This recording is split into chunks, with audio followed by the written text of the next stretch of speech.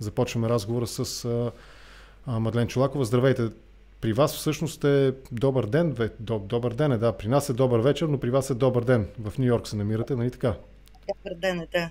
2 часа след обед е още добър ден. Това си е баш начало на работния ден по нашите стандарти българските, понеже ще говорим за култура, нали? Затова се почувствах почти длъжен да направя някаква шега в тази връзка. Да започнем наистина от по-сериозната част. Аз съм сигурен, че ще стигнем и до по-несериозната, именно състоянието на културата в България днес. Искам и се да кажете няколко думи в тази посока, но 11 септември 2001 година пресилено ли е употребата на клишето културен шок? Не мисля. Аз мисля, че събитията от преди 20 години са културологично обосновани. Моето мислене в тази посока е, че ние присъстваме на един продължаващ от векове, но изключително интензивно глобализиращ се свят, в който живеем днес. Един свят, който става все по-огромен и все по-малък. Все по-лесно можем да общуваме. И независимо, че при мен още грее слънце, при вас е тъмно, ние общуваме с огромна лекота. Това превръщане на планетата ни в едно общо и голямо място води след себе си абсолютното и задължително наличие на, аз ги наричам, културни войни. Специалистите казват не е само ваш термин, аз съм го чувал и от политически анализатори, че става дума наистина за културна война. В голяма степен се говори за нова студена война или за кибервойна, за тези хакерски атаки в интернет пространството, но много по-малко за културните войни, на които сме свидетели, защото на практика атаките на 11 септември и тук са оценявани като атака на културно ниво, на изчезващите малки култури, които имат зъб на огромната и доминираща култура, която Съединените щати доминира и води, която е културата на Западна Европа. Малките култури се считат себе си за изчезващи, потискани, неглижирани и имат желанието да имат ответност някаква. В този смисъл 11 септември промени света и промени Америка. Въпреки че никоя друга държава няма по-дълга история от таедно. И знаете последиците от тази културна пропаст, която зейна изведнъж, защото се разделихме не само в Америка, а в цял свят. И се разделихме, ако се замислите, в по-голяма степен на културно ниво. Кой е? Кой си ти? Какво вярваш? Какво изповядваш? Какъв език говориш? Каква храна ядеш? Това са все културни компоненти от общото ни лице. И мисля, че това е големия шок, който се случи на 11 септември, отколкото другия, който въпреки припомнянето му вчера в детайли, шока от това да видиш дори на видео хора, които скачат от 105 етаж, да се преживееш това, което първите пожарникари на мястото за разчистване са виждали парчета от хора. Да, аз слушах днес културен шок. Слушах едно интервю днес с един пожарникар, който е бил там, нали, на Ground Zero, е бил точно в деня, нали, той разказва как е бил хубав слънчев ден, в 6:30 тръгнал за работа, тъй като полицаите... Това е интересен въпрос, да го обсъдим. Тъй като той разказва, буквално го цитирам, няма се сета, защо пък да не се сете, даже го имам на телефона, защото още не съм го дослушал този епизод от подкаста, сега ще го кажа точно кой беше. Нилс Йоргенсън се казва и това е в подкаста на Лекс Фридман. Интервю 2 часа и половина е дълго интервю, дълъг разговор правят двамата. Той разказва, понеже са underpaid, нали, по-малко им се плаща и на полицаите, и на пожарникарите, и на третите, забравих кои бяха третата категория служители на реда. Налагани са да работим по няколко работи. Той кара камион пожарникарски, нали, противопожарна машина, кара камион за гориво и още някакъв камион кара, нали? И разказва как дъщеря му го питала къде отива, кой камион ще кара. Значи той казва, ще карам камиона с горивото, значи днес ще си сейф.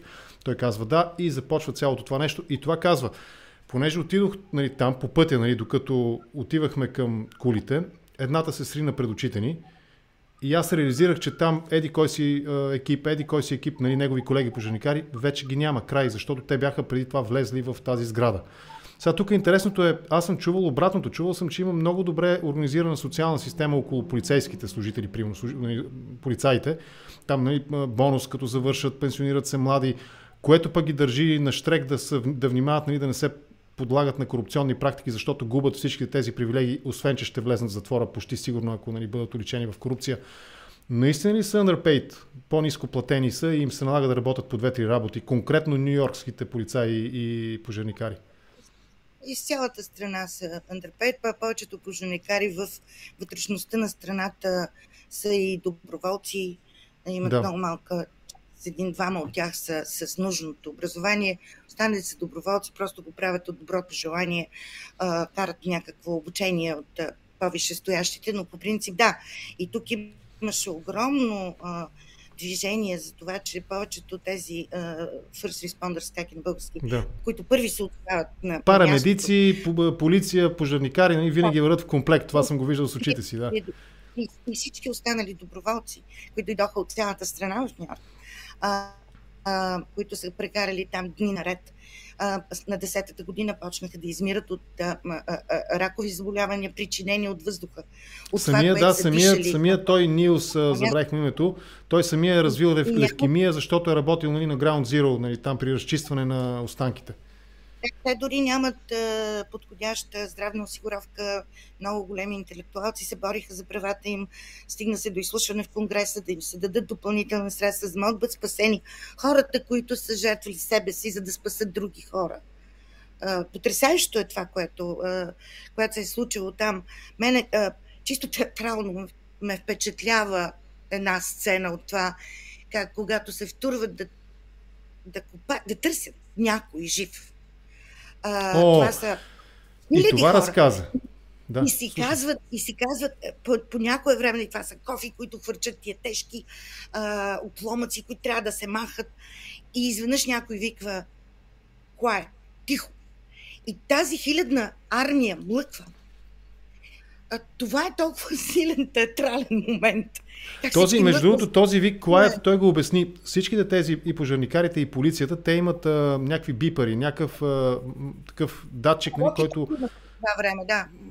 motion sensor някакъв, който като спре да се движи, и той започва веднага да пищи, да издава звук, и казва: "Ние чувахме под отломките множество такива, десетки такива пещящи устройства", което означава, че там бяха хората. Те са там отдолу, докато те са отгоре върху тези развалини. Това са две сгради на по 107 етажа. В тях обикновено са работили между 15 и 20 хиляди души.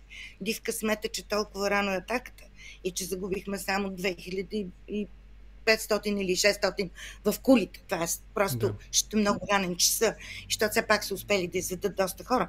Но потресащо е това, което се случи. И другото, което е потресащо за Америка, шока на Америка. Америка не е нападана на нейна територия след Пърл Харбър.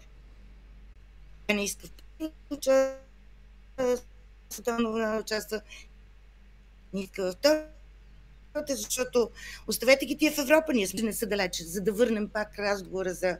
Никой от нас вече никъде не е далече.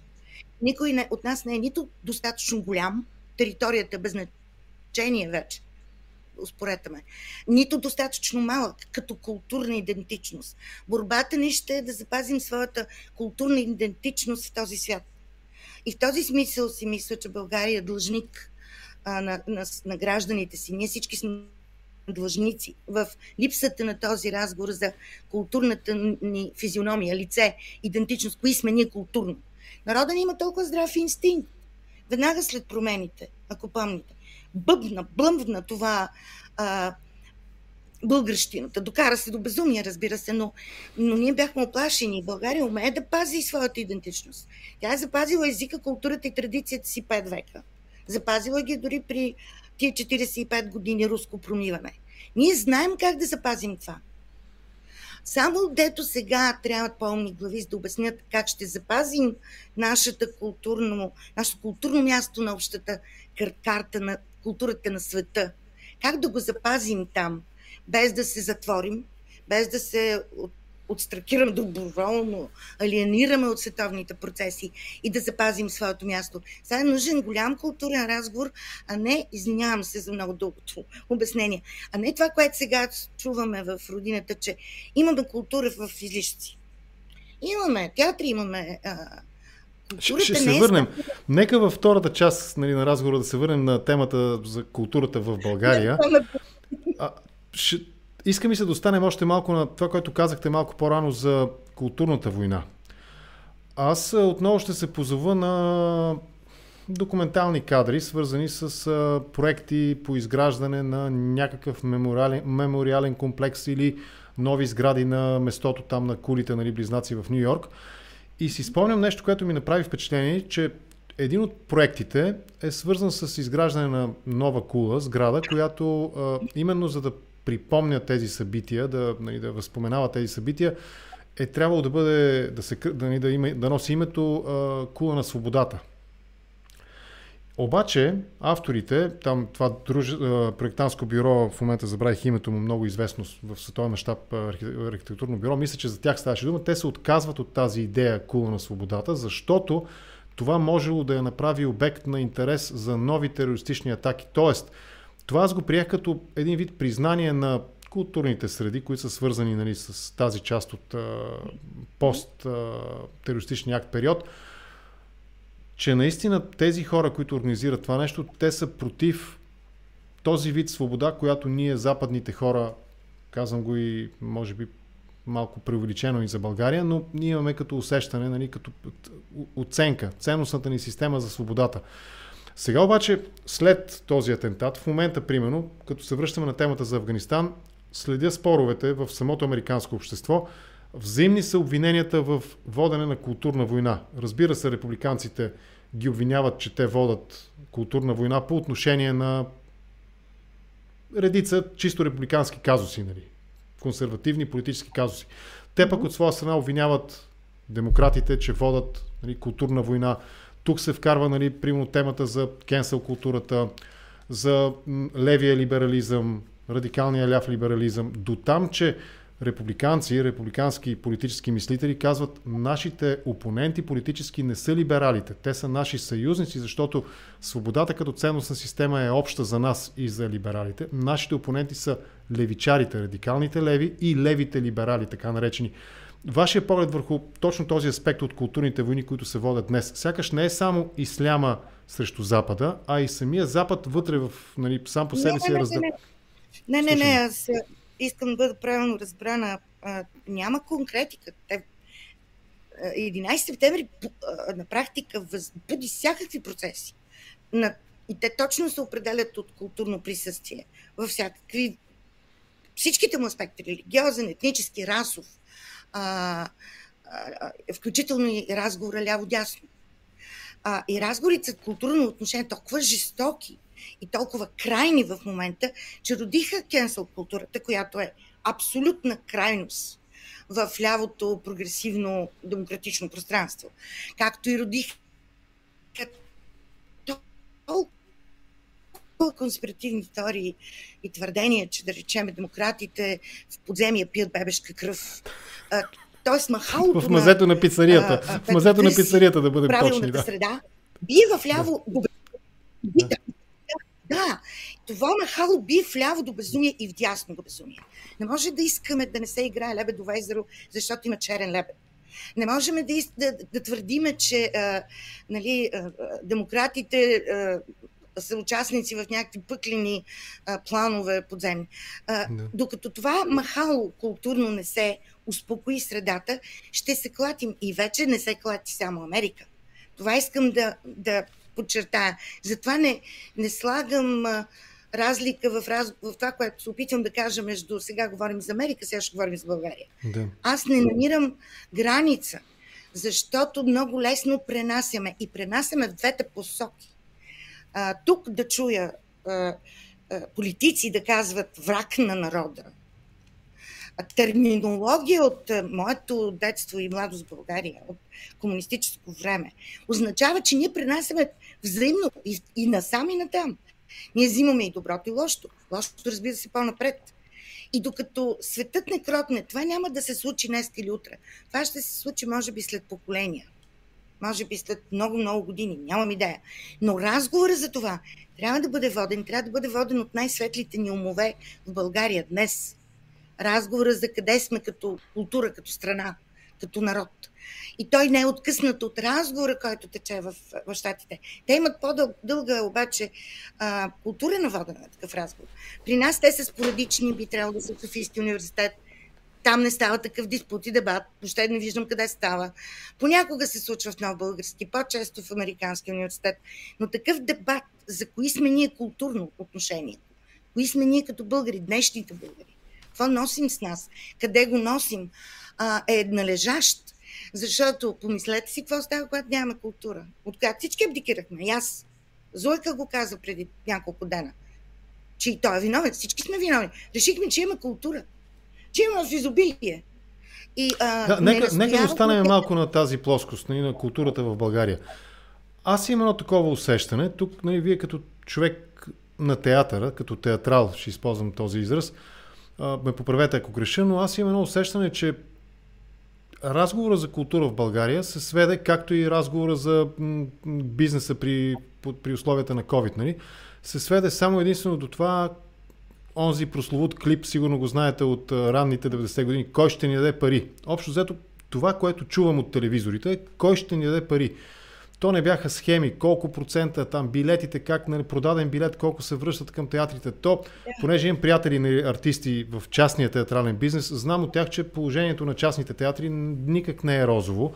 В този смисъл, наистина ли разговорът е водещ, с каквото усещане аз оставам на тема кой ще ни даде пари по отношение на българската култура? И ако това е така, какво липсва, какво обягва, нали, на нас, на потребителите на културните услуги и продукти в България? Сега, това е дълъг и сложен разговор. Той трябва да се води от специалисти, от всички ангажирани в културния процес, от всички възможни парчета от култура в България. Разговора за българската култура, особено театъра, е почти 100% субсидиран, което е добре.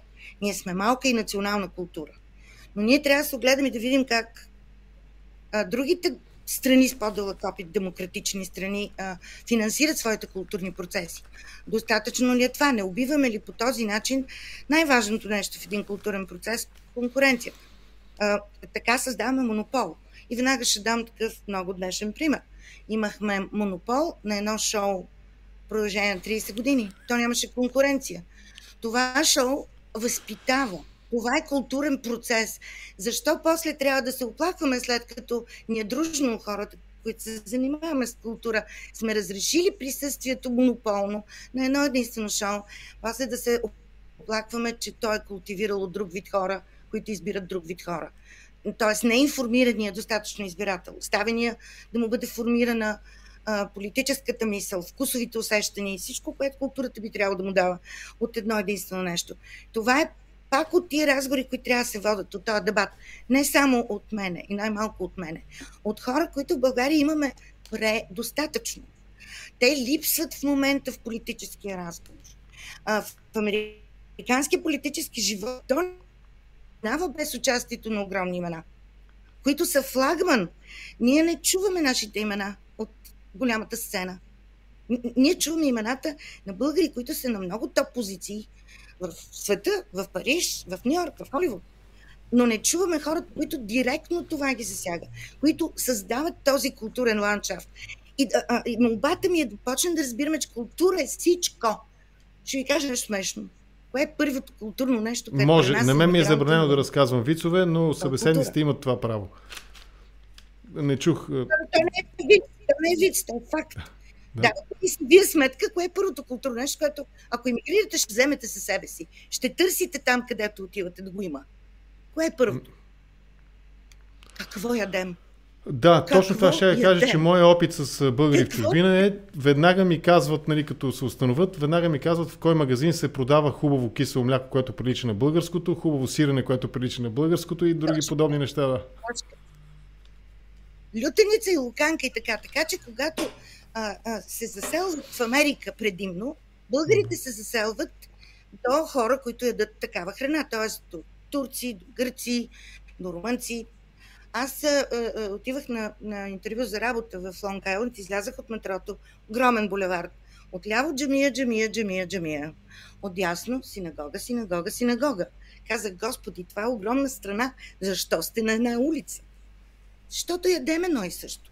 Още се караме кой е измислил хумуса и фалафела. Араби или евреи.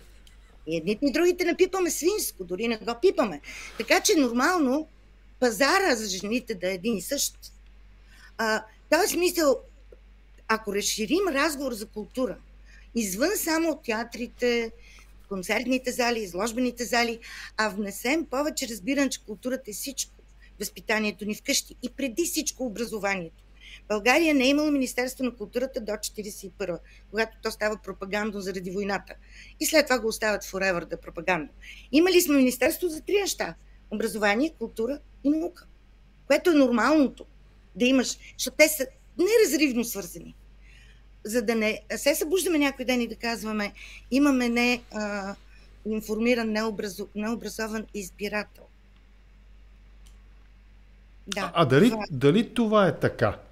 В крайна сметка, нали, ако се върнем към процесите в Америка, в Щатите, в Съединените американски щати, там също има спорове, доколкото аз следа разговора, относно, нека го кажа така, способността на избирателите да вземат политически грамотни решения.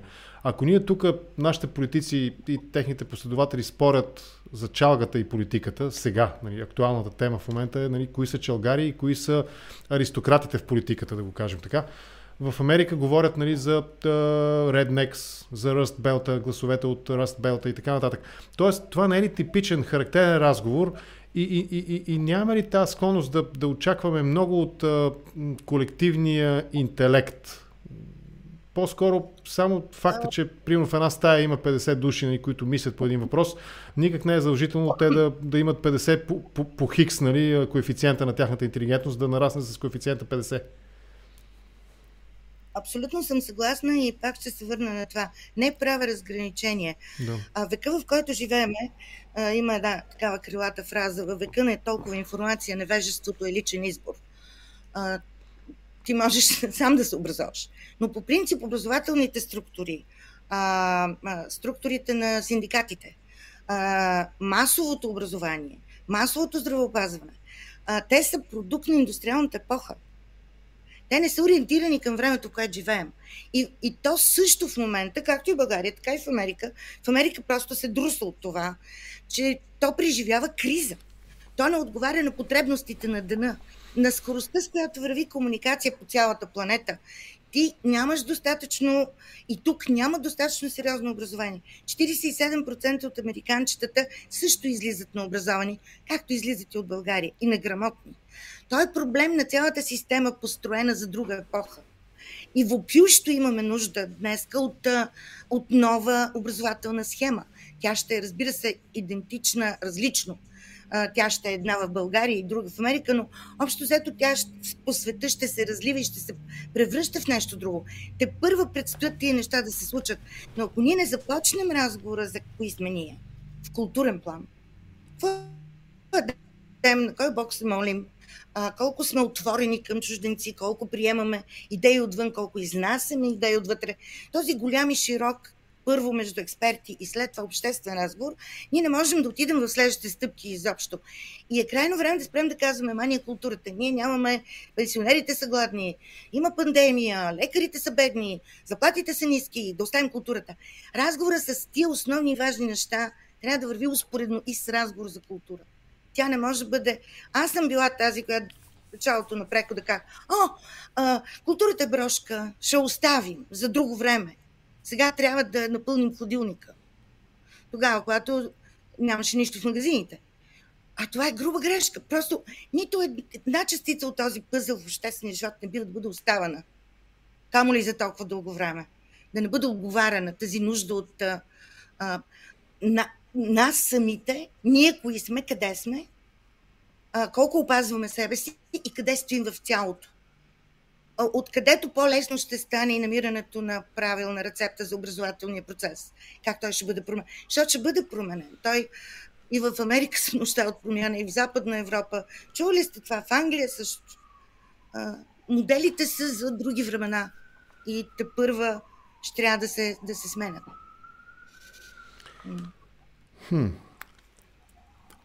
Още малко да останем на темата за политическия разговор в България. Сега, аз съм съгласен, че напоследък сякаш доста по-ярко и доста по-често чуваме много нетипични за политическия речник изразни средства, които ползват на най-различно ниво политици. От онази прословута фраза на Борисов за тогавашната председателка на парламента до наскорошното определение на сегашната председателка като пудел или болонка, или какъв беше точно термин от кинологията. Нали? Не си спомням точно каква порода беше тя. Мисля, че болонка беше. Обаче, ако погледнем пак американците, там по време на кампанията Тръмп-Клинтън, 16-та година, някои американски актьори взеха много категорична позиция. Примерно любимия на мнозина, може би на всички, едва ли не, Робърт Де Ниро се изказа за американския президент с думи, за които в България щеше да плати, може би, десетки хиляди левове глоба за обида. Сега, къде е границата на търпимост и кой е верният подход? Нашия стерилен, при който дори политик може да бъде осъден, защото е нарекал някого отровител. Аз разбирам смисъла на тази дума, ако не, че бизнес е свързан с това да бъде изливана в някоя река някакви химически съставки, които избиват живите видове в тази река. Нали. Отровител е по-скоро нарицателно. Той не е отровил баба си, примерно, или там някой свой приятел или роднина. Тук става дума за политическа употреба на един термин от политик. Нали. Говоря за един казус, примерно с Сандов. Окей, това е минало вече. Но Де Ниро, който нарича американския президент куче, скъмбек и някои такива подобни изрази, които са доста цветущи в българската реалия, задължително отиваш на съд до няколко дни, до няколко седмици е произнесена присъдата. Къде е границата? Кое е нормалното? Ако говорим за култура и културни войни или културни сблъсъци. Първата поправка ли е разделителната линия? Да, и много е важна първата поправка, в този смисъл, че за разлика, това е много съществено, огромна разлика и мисля, че в момента все повече и повече българското общество почва да осъзнава, че трябва да има друг вид закони. Много различни закони, защото държавата е построена като че ли върху пясък. Ако тя не е построена върху здрава основа законова, тя не е правова държава, трудно става.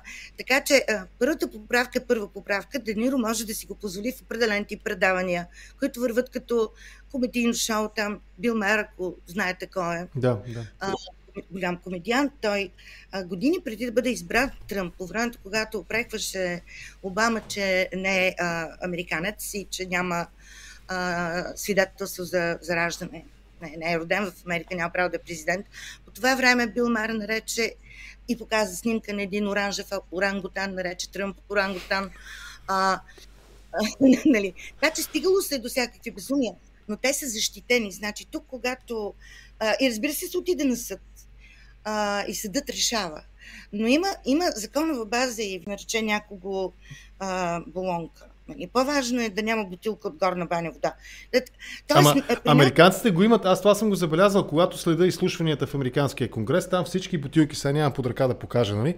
Всички бутилки са брандирани с знака с герба на Американския конгрес. Да, защото те така се внасят в конгреса. Фирмата, от която ги внасят, прави специални етикети, защото те ще бъдат за конгреса. Когато си в студио, ти имаш чаша, на която пише, тук би трябвало да пише Контракоментар. Оставиха малко по-далеч от мен, сега съм със стъклена чаша. Ако пише Контракоментар, тя трябва да е непрозрачна, може и да пие вътре коняк или нещо бира. Не, по-скоро е доста грозна гледката, като се види отражението на устата тук. Да генерализирам така разговора, да не го свеждаме до дреболии.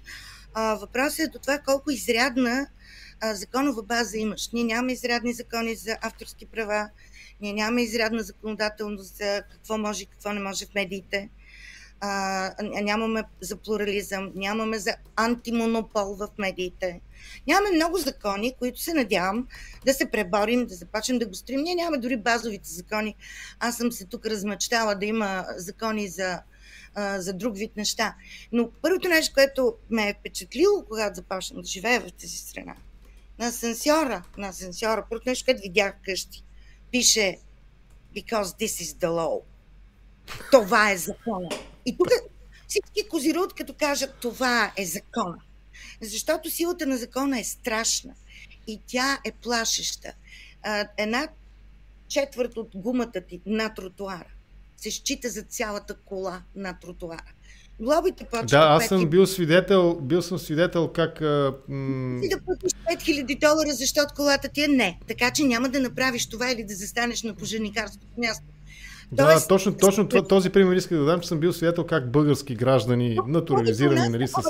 да бъдат събираеми. Разбираш ме, някой е казал в България, а ще сложи малки глоби, за да има събираемост. Къде отиват глобите? Да сте видели отчетност? Къде са глобите, които се събират? Никой не знае. Но глобата не е глоба, за да я събереш. Глобата е, за да стреснеш някой.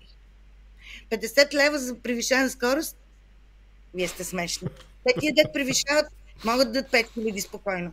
Тоест, връщам топката към този, какво може и какво не може в американското общество.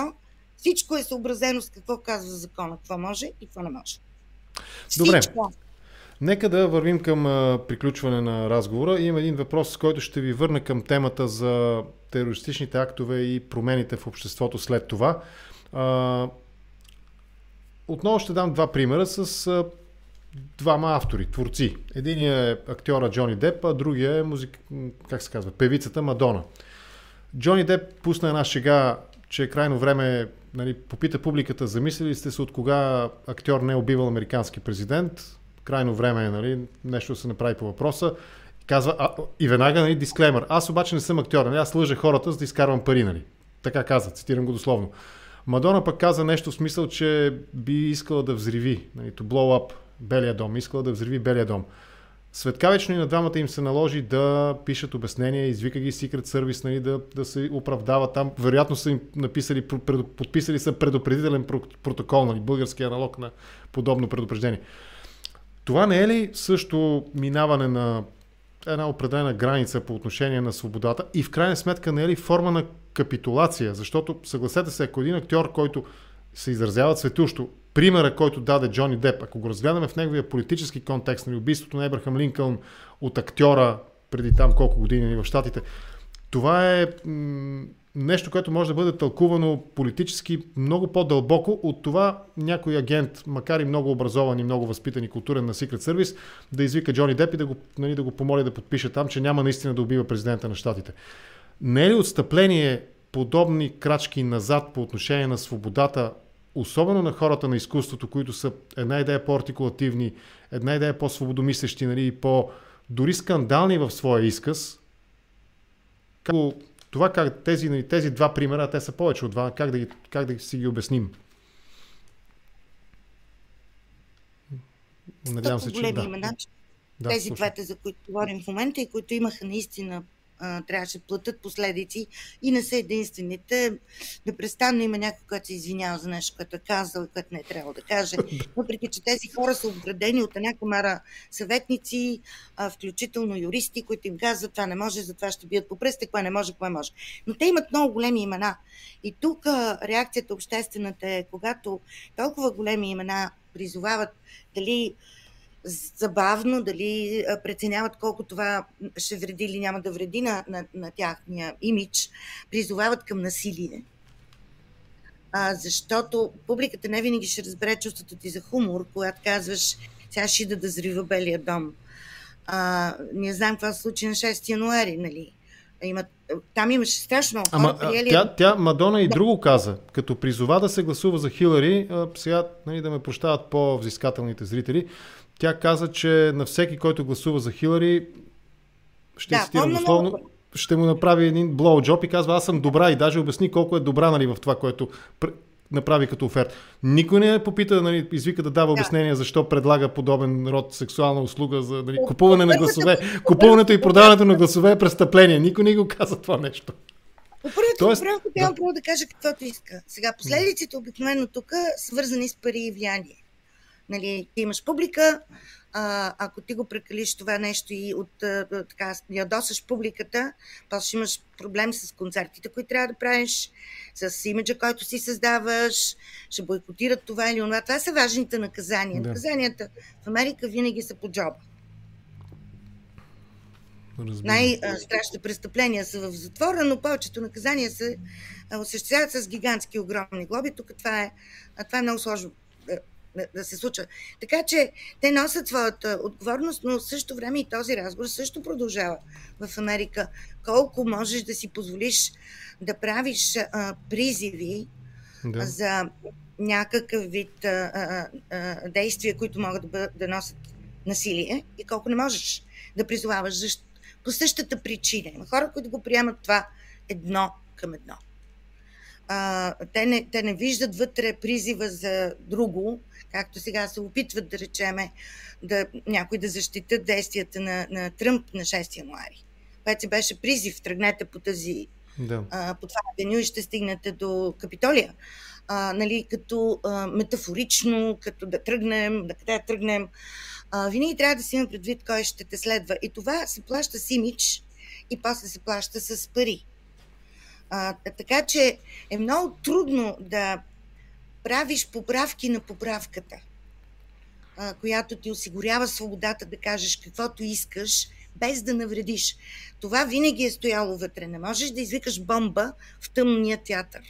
Да, с Флори Караджов съм говорил по този въпрос. Той казва: ето сега, ако аз призова, тази вечер отивам да пребия Асен Генов, и ясно е, че аз нямам го предвид, защото той е на 7000 км и няма как тази вечер да е пред моя апартамент, примерно, да ме чака. Но някой разбирам може да реши да те спасява. Пожар в пълно кино, пожар.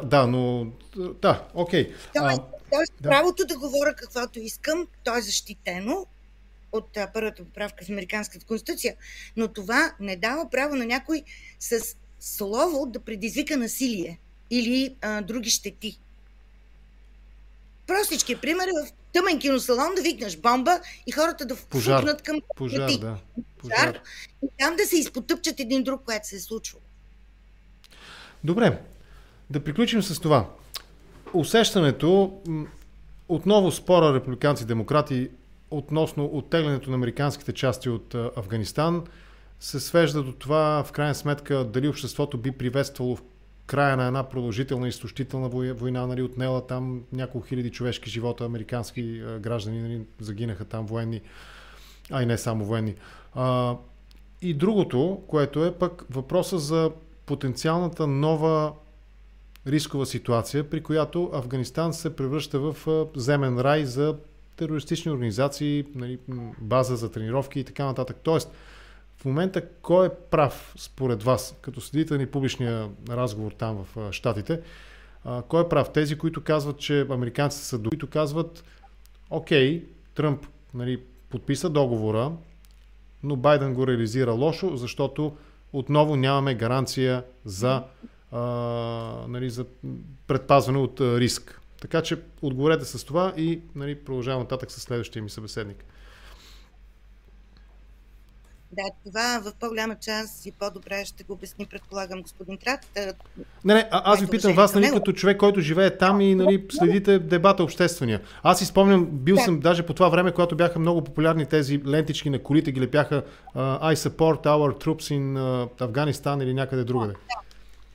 Това е веднага след 11 септември, когато как началото на разговор държавата беше обединена. И сега вчера, когато питат с 20 години, по-късно има интервюта с Кондолиса Райс, с хората, които бяха до Буш. Самия Буш даде много забележителна реч вчера тук на мемориала от събитията. Аз съм участвала. Всички бяхме на улицата срещу започването на тази война 2003 година. Америка не искаше тази война. Говоря образована Америка, не искаше тази война. Но на практика по-голяма част от американците искаха отмъщение. Така че и вчера, като ги слушам как говорят и демократи и републиканци, тогава гласували в Конгреса влизането на Америка в война, която дори ООН не подкрепи, подкрепиха ги от НАТО само англичаните, ако помниме историята. Да. Тази война не мъгната. Тя, разбира се разрасна, не свърши като войната в Гълфа за 5 дена, въпреки че Буш се снимаше под Mission Accomplished, нали, транспаранти, но тя не свърши. Тя продължи 20 години изключителна, с страшно много жертви, с страшно много пари и желанието на американците да излязат оттам е много отдавна. Обама го започна, не можа да го довърши, Тръмп води преговори, не можа да стане. Сега обвиненията са, че Байден излиза. Няма как да се излезе от там без да се остави хаос. Надеждите, че ще се излезе като от Виетнам и след това Афганистан ще процъфти, пак опират до култура и до разговора. Каква култура имаше Виетнам, когато го напуснах американците в края на 70-те, и каква култура и колко народности тук вече, господин Трачев, и колко вида племенна култура имаш в Афганистан. Това е сложен въпрос. Но американският разговор тук пак е разделен на две. Демократите казват, всичко беше прекрасно. Републиканците казват, Тръмп вчера излезе с някаква реч, която безобразния Байден изведе по позорен начин Америка. Ние загубихме. Това е провал. Разбирам. Нали, разговорът винаги ще бъде черно-бяло, докато това махало културно не кротне. Разбирам ви. И то трябва Добре. Да... Мисля, че направихме много добър преход към втората част от разговора ми с журналиста и военния наблюдател Руслан Трат. Той вече ме чака на линия. На вас ви благодаря за това, че поговорихме днес, макар и на втория ден на първия ден на практика след атентата, нали, след тази тъжна дата, нали, трагична дата, 11 септември 2001 година. Приятели, приключвам разговора ми с Мадлен Чолакова, която е театрален преподавател, човек на театралното изкуство и човек с известен журналистически опит. Много ви благодаря. Приятен остатък от деня ви желая. Сега към разговора добавям Руслан. Вие, ако искате, прекратете връзката. Благодаря ви.